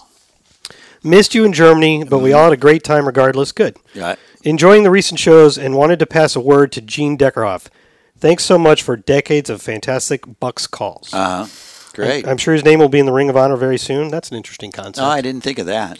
I told my teenage kids this week that 25 years ago, while I was working out of town regularly, I would call family back home in Bradenton and ask if they can turn on Bucks radio in the garage and put the cordless landline phone next to it so I could hear the games live. 25 years ago, didn't you have to pay for long distance? Yeah. Well, Maybe not. Maybe 25 years ago. but would be on the what? weekends, everything was cheap. Okay. It's funny you say that because I remember, 25 years ago would be in the mid-'90s, late 90s. 1997. I can remember giving ownership a phone number. It was a listen line that they would call Oh, cool. into the radio station, and you would be able to hear the station. Cool. When they were out of town. This and they wasn't wanted, made public? No. Okay. This was a line that was not made public. Correct. So That's cool. he did that version of it, which is, That's one of the best things, like one of the best differences between when I went to college and when my son went to college. Yeah. Because you had to get a phone, you had to get phone service in your dorm room or your fraternity room Sure. or whatever, and Right. you had to pay long distance or collect calls home to mom. right. You didn't use the payphone? No, I used we all you signed up for phones and Okay. then got them service and then Yeah. but again, long distance cost money back then. But now they just have cell phones and it's just you don't It's even have just to worry part of about it, phones. yeah. And plus you never call anyway, you just text these days. That's true. Okay, so I will miss the 3-2-1 touchdown Tampa Bay next year and wish all the best to Gene in retirement. Not so fast. That's why I didn't quite understand this question. Okay. This is how best way to explain it since we're near the end of the year. In the beginning of this season, Gene announced that he was no longer going to be doing FSU football, basketball, everything, and that he was going to honor his commitment to the Buccaneers. And everyone took that as he only had a 1-year agreement with the Buccaneers. Without getting into a lot, that's not true. But it's always up to Gene. If Gene wants to go again, he goes again. If Gene decides he doesn't want to go, he doesn't go. So, to your knowledge, it's not been the decision. It has not been determined that this is his last season. Well, that's potentially good news for Brian. I'm hoping it is not. Yeah, obviously, all I've done everything in my power to make it the most fun for him. You have to remember, this is the first year he did Buccaneer football only. Yeah. So he gets to travel on Saturday. He's at the team hotel now. We see him on Saturdays. It's a lot less complicated. A lot less complicated. It's not as much running around. He's able to jump on the team bus and ride it into the stadium rather than getting, trying to an Uber, trying to get close to the stadium, trying to get in, because we all know how difficult that is. Yeah. So I hope that that will not be the case. But I do like the fact that he is recognizing Gene's work for so many years, and I would too the day that ever happens. 3-2-1, touchdown Tampa Bay. Yeah. Yes. Okay. All right. That's potentially good news. So it's kind of like the holiday spirit. Keep your fingers crossed. I read this email earlier, and like last week, and it was like, did I miss that? I didn't know he'd announced that he wasn't coming. No, but I understand why people felt that way, because when he made the announcement, people were saying, "What about the Bucs?" And he said, "I'm going to honor my commitment to the Bucs." And so. Okay, so this next one here. Okay. From a Jim, doesn't say from where. It seems like he's disagreeing with me, but I don't see where we're disagreeing. All right. So I will be the judge of this. We were talking about Donovan Smith last week, right? And he'd been taking a lot of heat. Mm-hmm. And there was the thought that he was playing undisciplined. Right. And I think my statement was, not every time that you give up a sack, it's because of undisciplined, or you get a penalty. Right. It's because you got beat. Right. Not every time you're called for a penalty is because you're undisciplined. Right. You may have been doing trying to do what you're supposed to do and got beat. Correct. And that doesn't necessarily make it better. I'm just arguing that. Yeah. I'm pretty sure I didn't say none of them are because I'm pretty sure I just said not all penalties that an O lineman or anybody draws are due to being undisciplined. Yeah. So with that as the background, he says, I'm listening to your post-SF episode. You have a segment where you discuss that just because Donovan Smith held doesn't mean he's undisciplined. He is constantly being beat, which necessitates him holding. This is him talking, not me. Yeah. He needs to be better. Yeah, okay. Okay. I've attached a play during the San Fran game where he looks to be more focused on blocking air than the multiple defensive linemen charging at Brady. He's tied for first in the league with 11 penalties and tied for sixth in the league with sacks allowed. Okay. I know exactly, and I have not seen. No, it's not the same play. It's not? I know the one you're going to talk about. About the line call being wrong? No, maybe it is the one. Because did they all move to the right? Because it was a line call that there was a call, and it was the wrong call, but Donovan got blamed for it. So I understand how you feel the way he does. However,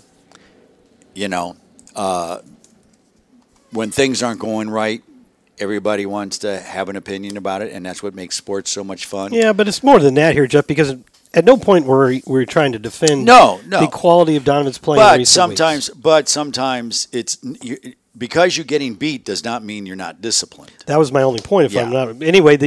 I think you might have it then because he attaches a little video. Mm-hmm. It's pretty short. And let me see. Let me get up over here for a second. Hold on. It's really brief. Hold on.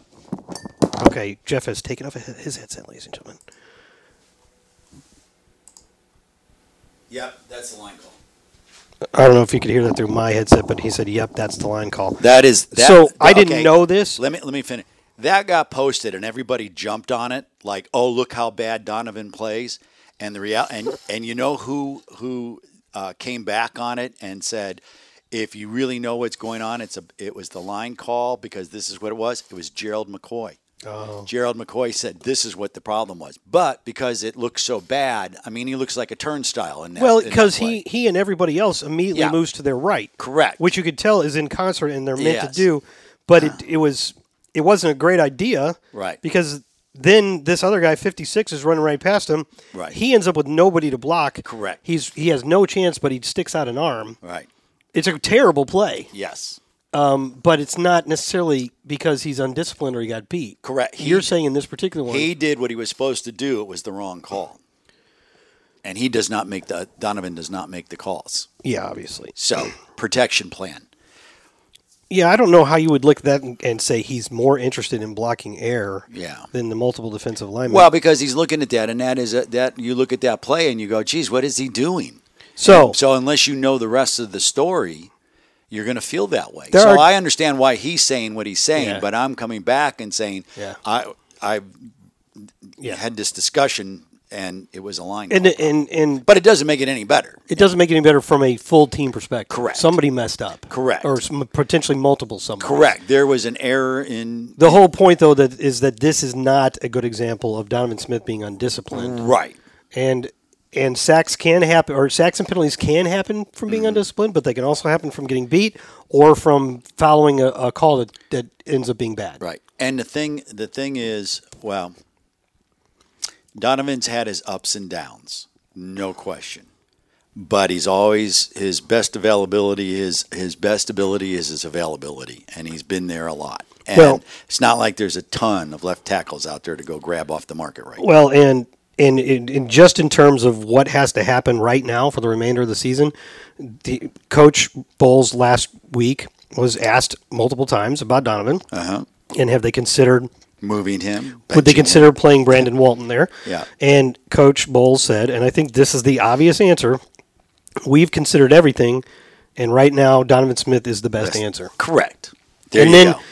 And part of that is because they've seen enough quality play from him to believe he can continue to deliver it. And in this last game, he was pretty good. He was. But I understand the fans' frustration. Sure. And part of the problem with the way people isolate stuff, because you can grab everything, you can screenshot it, you can look at the all 22s, you can isolate it. You can look at a play and think one thing, and unless you actually know what the call is, you really don't know who did what. But everybody thinks they're an expert on what it's supposed to be. Sometimes, Jeff, you can see a physical error. Well, if a guy drops a pass. Well, yes. If a guy drops an interception. I understand that. There are times, yes, when not, especially on the lines. When they say the film... It's pretty obvious when a corner's trying to stop a receiver from catching a pass. Everybody knows what everybody's trying to do there. When they say the film don't lie, it doesn't, except sometimes you can misinterpret it. So, but in any case, he makes a point though. Donovan has made he's had a lot of penalties. He's had penalties at probably the worst opportune times. But the only time you hear an offensive line's name is when he messes up. So. Okay, moving on. Ready? Okay. Mike, this is from a Michael Spalla. Oh, by the way, thank you, and we appreciate that type of stuff. I like that he actually gave us something to look at. Well, and I like the fact that he listened to the podcast. He was motivated enough to respond to something that he didn't agree with, and then tried to show us proof. So I will say he sounds awfully salty. Well, he's our kind of guy. Which I guess works for this podcast. He needs to be better. Yeah. In a similar vein, we answered a question from Michael Spalla. Where's he from? Connecticut. Okay. Last week, and it was the guy who his daughter came into the game and said the Bucs are losing 20 or whatever. Yeah. I think we must have questioned whether or not she was a fan because he'll get to that. Okay. But also he said something was inexcusable. Oh, what's that? He said that game, yesterday's performance, that's the San Fran game, was with this amount of talent was inexcusable. Oh. And I kind of took a little bit of we both did inexcusable. Because guys are out there playing, they're trying. Right. That's not inexcusable. Inexcusable is like not trying. Yeah. Or not showing up, or leaving the team at halftime and taking your jersey off, and now that is inexcusable. Those kinds of things. Yeah, that would be trying and messing up is not inexcusable. No, your ability may be questioned, but not your inexcusability. And here he says in response, "Okay, hey guys, just listened today. I wanted to clarify a few things. Okay. First off, you're right. Inexcusable was probably a little harsh. I wanted to use a nice big word to impress Scott. Boy, I'm all in on that one. Sucked, tanked, blew would have all been sufficient. I agree. Correct. They did suck. Yeah. The game sucked. Right. I don't know about tanked. Again, that sounds like you're... I don't know. I guess that's how How you about determine. it was intolerable As a performance? fan to watch? Yeah, it was. It's pretty harsh, but at least that's more like I couldn't tolerate. I was trying to use a big word for Scott. That's a pretty good word, Jeff. Second, I did tune back in, but had to go to Sunday Ticket because you're right. Fox cut the game midway through the third. I guess they felt the same way I did because I guess he remember if he turned the game off. Finally, my daughter is a diehard Bucks fan. I raised my kids right. Yes, she did. Yes, he did. My son loves wearing his vintage Gerald McCoy jersey Whoa, to school. He's like it. 4. Aw, 2 Gerald McCoy references in like 2 minutes. I there. know. He's a good guy, too. I've also converted my wife, who never really had a team, but crushes hard for Mike Evans and Vita Vea. Well, if you're going to get a crush, those are two good dudes. Not very similar, though. She's a lifer now, too. What's funny about my kids is they only know the Bucks being a good team, so when they lose, they're shocked. That's a good point. Okay. It's like 20-year-old Red Sox fans who know nothing about what my grandparents, parents, and myself went through. Yeah, right. He says so true. He says he's 38. I fell in love with the Bucks through Mike Allstott in the 90s. Okay. So I had a few good years and lots of misery until 2019-20. Yep. I hope the upward trend continues. Thanks for reading. Merry Christmas. Well, Merry Christmas to you. There's not and really a the question family. here, but No, it was nice that he Checking in, letting us know. let us know, and he tried to use a big word and it failed. okay. All right. This one is long and it's very salty. Okay. Who's it from? Mike Cordell. Okay, where's he from? He doesn't say on this one, but I recognize the name. So Trying to hide his identity. No. Okay. Ahoy, dogs! Ahoy. I'm guessing you're as salty about this one. He's talking about this Bengals game as Yeah. I am. Yep. The first half was amazing. It was. The defense held Burrow to the least amount of yards in the first half in his career. Yep. Actually, I hadn't heard that until I read this. That's very nice. The offense actually looked like a professional football offense. Whoa. Then halftime. He getting a little salty on that one. I've already seen people blaming the defense, which isn't true. We agree with that. They Totally. played great. They did. Especially when the offense and special teams gives up the ball inside their own territory 5 times. There- Yes, that's kind of what we've already He discussed. watched this game. With how beat up the defense is and thrown into the fire the way they were, I'm proud of how they fought to stop a red-hot Bengals team. That's true. I think that's all. Very good. So where's the saltiness? Is Gio still a Bengal? Wow. How on the 4th and 1 are you the only player on special teams not knowing what's going on? He looked clueless. When I saw that happen with how it's been this year, I immediately started to worry. Since that wasn't bad enough, let's throw in 4 more turnovers and give one of the hottest teams in the NFL very short fields. Okay. We haven't talked about the Gio thing, and I don't want to. Right. The post-game stuff. I don't. Oh, want did he bring it up? No, and I don't want to get into it. Did he? Oh, he didn't bring it up. He did not. Okay. But what we know is that he took responsibility, He did. and they've discussed it, and they're not going to come out with details unless Gio decides to. Coach was clear. Right. It's been discussed. Yeah. There was a mistake made, Yeah. and we're moving on. We Correct. fixed it, and we're moving on. So Coach said there was a mistake. I don't Gio know. said he was the one who made the mistake. I don't know how to answer. Is he the only player in special teams that's not knowing what's going on? I don't think we know that. Yeah. He could have been. There could have been only one person who didn't. Right. I mean, there could have been half the team that didn't know, or Right. he did know, and there was something Right. a different sort of mistake. But he didn't do this on purpose. I think he's joking here, but he And did the this reason- on purpose because he's a former Yeah, Bengal. and the reason why you don't discuss it all the way is because you may want to be doing it again. You may want to use this play, and you don't want to tip off anything. So, and it's an in-house problem. Tom Brady has had 7 turnovers in 3 weeks. Yeah.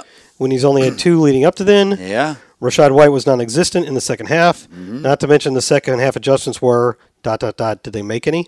Yeah. Well, I don't know. Second half adjustments? What did we have to adjust to? We were killing them in every way. Right. It was the Bengals that needed to adjust. Correct.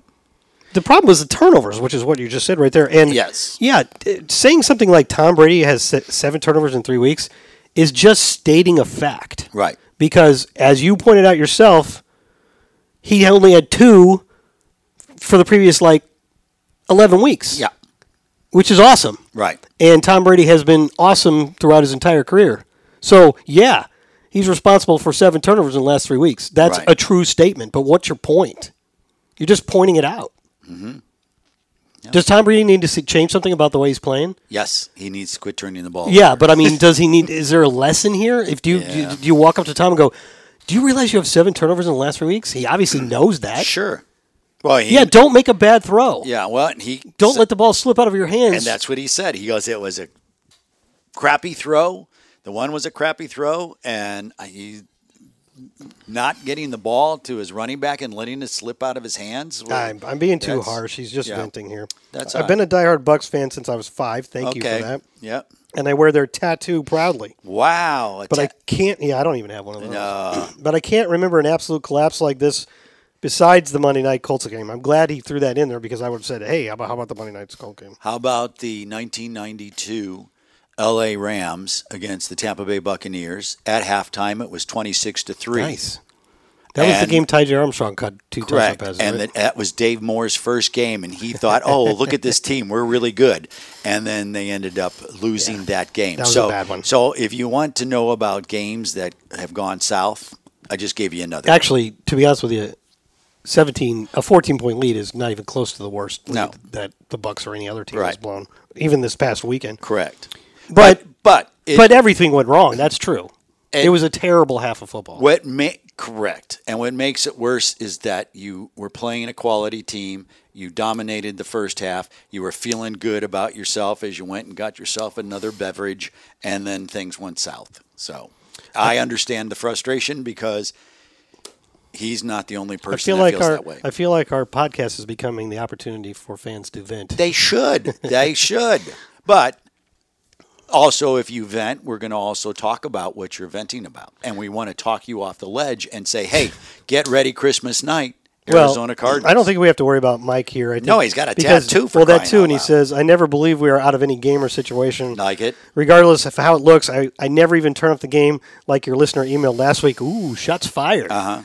Mike, that's some Mike on Mike violence right there. Right. I love this team too much to give up in dark times, and I never will.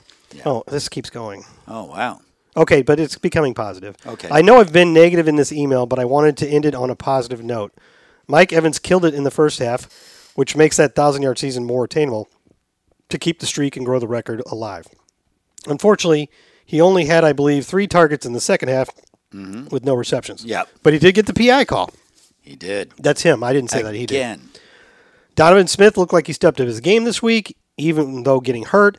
And Russell Gage looked like the player we have been hoping for since he was signed, but has dealt with some injuries. Mm-hmm. Sorry this is long, but I'll finally ask a question. It looks like in the first round we will be playing the Cowboys. We have to get there first. Let's point that out. Yep. We have to get there first. Correct. Who I dislike the most in the league. Well, almost everybody that's not a Cowboys fan feels that way. Right. In quotes, America's team hasn't done anything in almost 30 years. True? True. Anyways, with how they've looked the last couple weeks, it seems like they will choke as usual.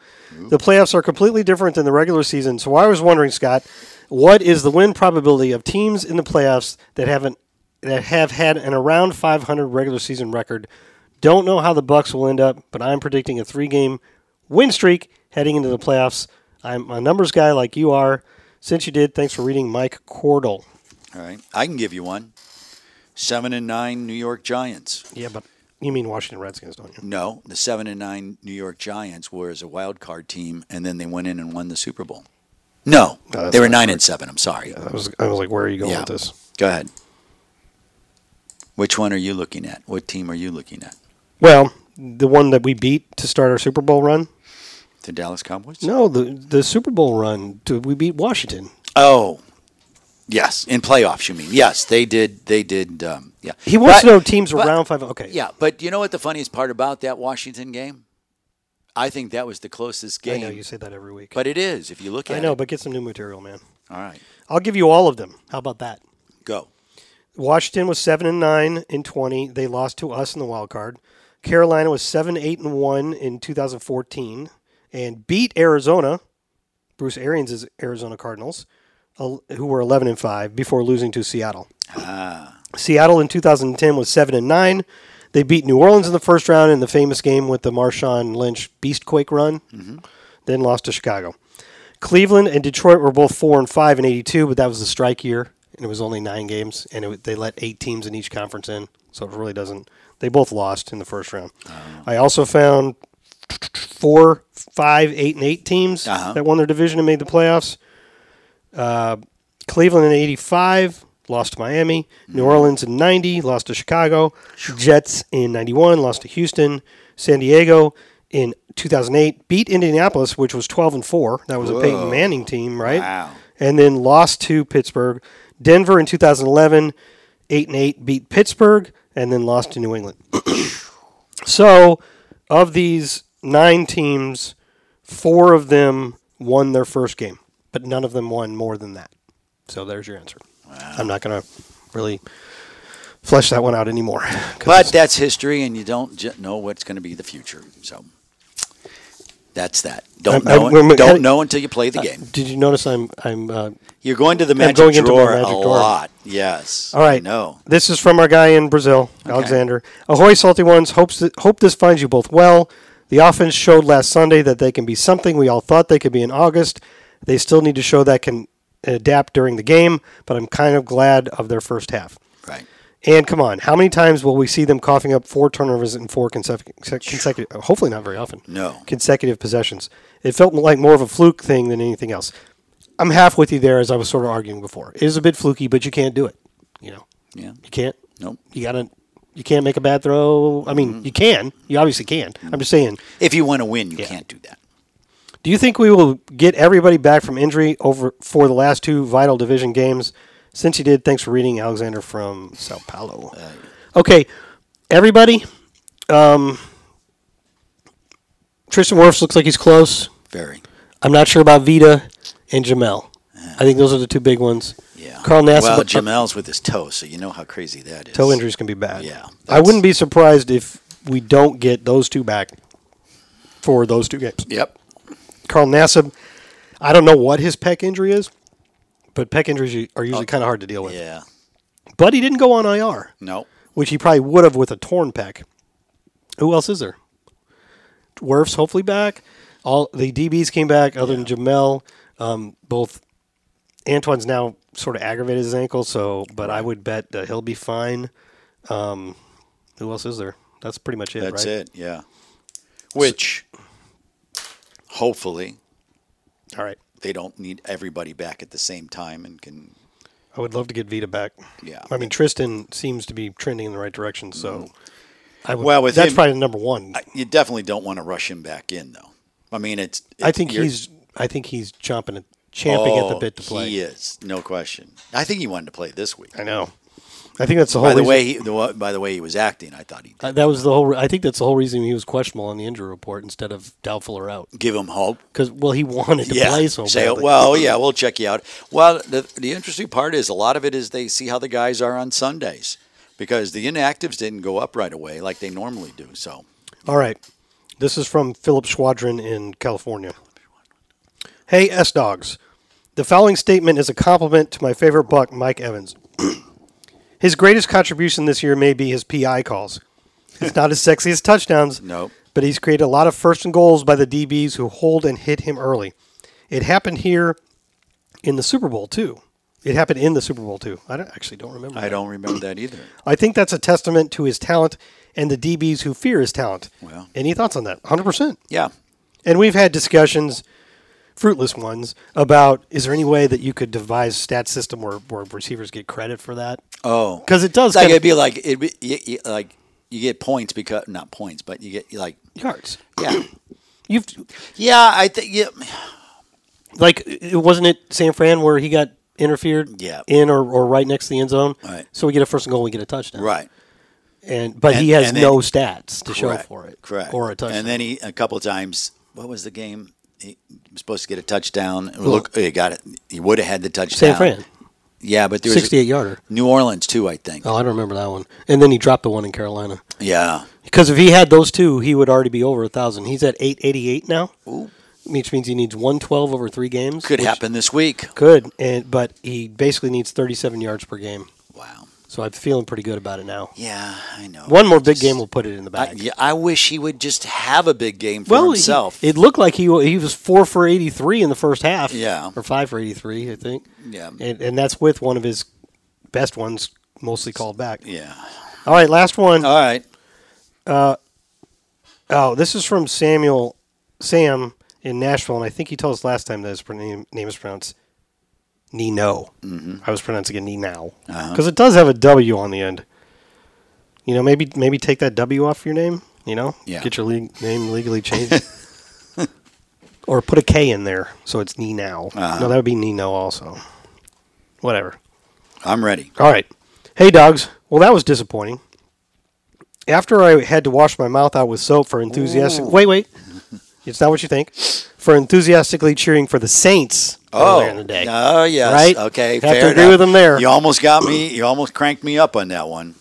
It sucked watching our game on TV and loudly hearing "Who Day" chants from the stadium whenever something bad happened. Yeah. I really didn't hear those chants till the end. Yeah, well, it's interesting. There are a lot of Ohioans that live down in Florida, and also if you live in Ohio, Ohioans. If you live in Ohio and you have a chance to come to Florida during December, why wouldn't you? Ohioites. Is that what it is? No, I'm 100% sure you're right. So yes, there were more fans than we care. But you know what happens? If it wasn't Cincinnati, they'd put their Buck shirts on, and that's what I was talking about. Fans that, here in Tampa or the Tampa Bay area, they root for their home team, which is the Buccaneers. Except when you are playing my childhood team, then I root for them. So I've seen much worse. Yeah. It wasn't like the Packers percentages. I didn't think it was that bad, really. Yeah. I didn't notice it that much until the end. Yeah. Okay.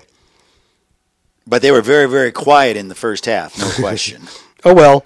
Good news is we swept the Saints, and we have the division tiebreaker over Atlanta with their fourth loss. So while it's not impossible, the odds are stacked against them catching us.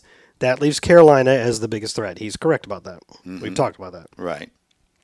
This may seem a little odd. No, this may be a little odd, but I really want the Bucs to win the division, among many reasons, so I can get some back-to-back division champs gear. Oh. As far as I can remember, we've never done that. That's true. That is correct. Yes, it is. With your website resources, Scott, I would point out... Why don't they say Jeff? Why don't you... who looks up this stuff, Jeff? Well, you or me? You do. Why? You got the good insight from... You always listen to Tom Brady's podcast. That helps. And you got the Dave Moore insights and that kind of stuff. And, you also set this whole thing up. Right. So you're kind of important to the whole thing. But continue. I might point out that everybody has website resources. Where I found the answers to this question are available to anybody. All right. So you could look this up yourself. All right. But it's much more fun to write into your podcast and have the question read. Absolutely. It's so much easier. With your website resources, Scott, can you see how many teams in the NFL have never won their division in consecutive years before? Thanks for the great podcast as always, and let's hope Bowles and Leftwich have a great revenge game.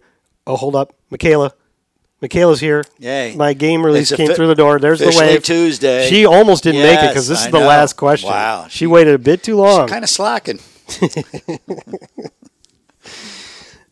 Okay. If you haven't listened a lot before, I want to guess. PR intern Michaela Goff always seems to be delivering the game release to us at this time of day. Yep. And since my door's closed, she slips it under the And door. what the game release is, it's everything you need to know about the Tampa Bay Buccaneers. It's like a little bound thing, about 30 pages long. Arizona Cardinals, yes. It's got a fancy picture on the front. Who's on the front this week? 21. 31. Oh, 31. Oh, it's upside down. Yeah. Antoine Winfield. Okay. You want to guess? I thought you'd want to guess. I think in the NFC South, I would say Atlanta and Carolina did not win back-to-back. Oh, that's not even close to true. Well, yeah, it is close with Atlanta's true. Carolina's not. Carolina won back-to-back? Yep. Really? Mm-hmm. Wow. I will tell you exactly when. I wouldn't think. Wow. Because the Bucs had a drought there, right? Yeah. From 02 to 07, it was constantly changing. Yeah, it was everybody was winning. But then there's been some times for. Did you say you want to know Carolina? Yeah, because I thought Carolina didn't win back to back. I will tell you when they did. But you are probably. I looked up every team. All right. Okay, they actually won 3 in a row from 2013 to 2015. Wow. The last year of which they won the Super Bowl, and the second to last one was the one we talked about, where they won the division at 7-8-1. Right. They never won the Super Bowl. They went to the Super Bowl. I didn't say they won it, did I? I think you did. I thought I said they went to the Super Bowl. Oh, maybe you did. Well, whatever. They Either didn't way. win. You're correct. They lost to Denver. Yep. Now, Atlanta. Now, he's not just talking about our division. Yeah, no, he's talking about everybody. He's talking about the league. I just happen to be thinking about our division. I actually, looking at my notes here, realized I somehow skipped Atlanta. Wow, look at But that. they did not. They Okay. Atlanta has never won back-to-back divisions. Yay, I got one right. Which is a little weird to me because they were pretty good there. I guess, gosh, they were third place when they finished 10-6 in 2017. Crazy, isn't it? And then they won 13. They won 13, 10, and 13 games from 10 to 12. But when they only won 10, they were second in 11 to New Orleans, who I think went on to win the Super Bowl that year. Yeah. No, that was 09. No. Okay, so Atlanta is the only other team, because I had missed that one actually right. on my little notepad Okay, here. so Atlanta. Atlanta is the only other team of the 32 teams, and that includes Houston, which only started in 2002, and Jacksonville and Carolina, which started in 95. Mm-hmm. Every other team has won back-to-back division titles. So Cleveland probably did that in the early years. Cleveland hasn't done it since 86 and 87. Okay. Cincinnati hasn't done it since 81 and 82, but they could do it this year. And the Titans? Tennessee did it. Yeah. Or was that like 2000? They've been pretty good for a while now, Yeah. Jeff, And well, they went to the Super Bowl in 2000. against the Rams. Yeah. Mike Jones, wasn't that the guy that made the tackle that won? I think so. They've won the last three. Okay. So there you go right there. There you go right there. Okay, that's fair. The Jets haven't won since 68-69, and they were actually in the AFL at that point. Yeah. The merge was in 69. So I don't know, 70. Yeah. 70. Well, the 70 season, yes. I don't know if that counts Yeah. or not. Like, they had divisions, so you can count them, or you can say they've never done it. Miami, surprisingly, hasn't won it since 84-85. Yeah, it is. Washington surprises me. They haven't won two in a row since 83-84. What about the Chargers? Chargers, I mean, the Chargers don't jump out as winning. Well, they went to the Super Bowl in the 90s. So maybe got that's absolutely demolished. Yeah, and so maybe They won four in a row from 06 to 09. Oh, okay. And 5 out of 6 from 04 to 09. Wow, I would not have thought. Schottenheimer and Norv Turner were the coaches. Schottenheimer got fired, or did he retire? Because his last season they went 14-2. Kansas City, Schottenheimer, or when he was No, with the Chargers. He got fired, I believe. After going 14-2. Yeah, Because they couldn't win in the playoffs, win right? in the playoffs, yeah. Wow, It was, wow. Yeah. That's got to be a record for Yeah. the best record before being. Yeah, crazy. Okay, that's fair enough. And then one more. I told you we're going to shout back to Detroit. All right. Detroit has not won consecutive division titles Since the 50s. 53-54. Okay, I knew it was going to be. And there were only two divisions. Yeah, At that point, there You was like gotta- 12 teams in the league. you got a shot at it. I will say this. Being a lifelong Buccaneer, a Buccaneer fan, we've had some good seasons and we've had some droughts. We went 15 years between playoff games at one time. But with the Detroit Lions, no matter, they had, Barry Sanders, who was awesome to watch, and they had opportunities, and geez, they just hit a drought no matter what they did, no matter how many different coaches they had. They did go 0-16, unfortunately, underneath Rod Marinelli, a friend of ours. So I kind of like their turnaround. They started out 1-7, 1-6, and now they're 7-7. It's amazing. Their only loss in that whole last 7 games, by the way, is 3 points to Buffalo. Yeah, and that was a crazy game. I don't remember the details. So you kind of, you root for them. Yeah. You root for us. yeah. But having been there, I know how I know, maybe it's from a personal standpoint, I know how the people in the organization are feeling right now. Like, wow, this really feels good. And you appreciate it more. It's we kind of joke in our building. We have a number of people who have come to the Buccaneers from 2019 to now. So they know nothing but winning. So to them, this is unfamiliar territory. And they're like, oh my goodness, what do you... Personally, having to cover a team that didn't do well all the time, it makes you better because you really have to work at what you're doing. Because when you're winning, the stories fall in your lap. So I'm happy for them. Well, the good thing is, no matter what happens with them, what are you doing? Something's going on. I know it's the worst thing. No, I can't say it's the worst thing on the internet, but because there's a lot of bad stuff on the internet. yeah.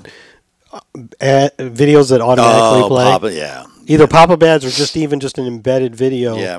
that just automatically plays is it's the scourge. It's one of the scourges of the internet. Yeah. So Detroit, whatever happens, if they're still sort of a long shot. I think their odds are up to about 40%, which is amazing in and of itself. Yeah. They're going to go into this offseason feeling good. Right? Yep. I mean, they're obviously headed in the right direction. They've got a lot of talent. They've got a great offensive line. Yeah. And they have the 4th pick in the draft from the Rams. Yeah. So and they don't necessarily have to go for a quarterback because everybody goes, oh, with that top pick, you need to go for a quarterback. Maybe not. That's the big question. Yeah. Do they stick with Goff for at least one more year? Or do they – because they're probably, if things go as they expect, are not getting a top 5 pick again anytime soon.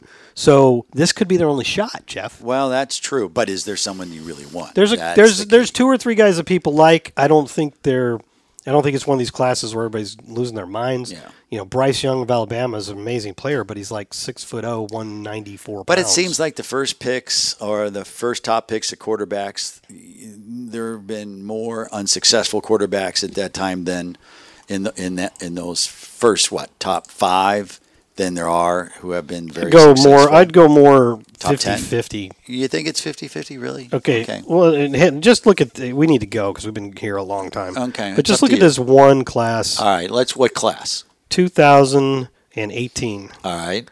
First pick of the draft, Joe Burrow. Good pick. Absolute home run. 5th pick, Tua.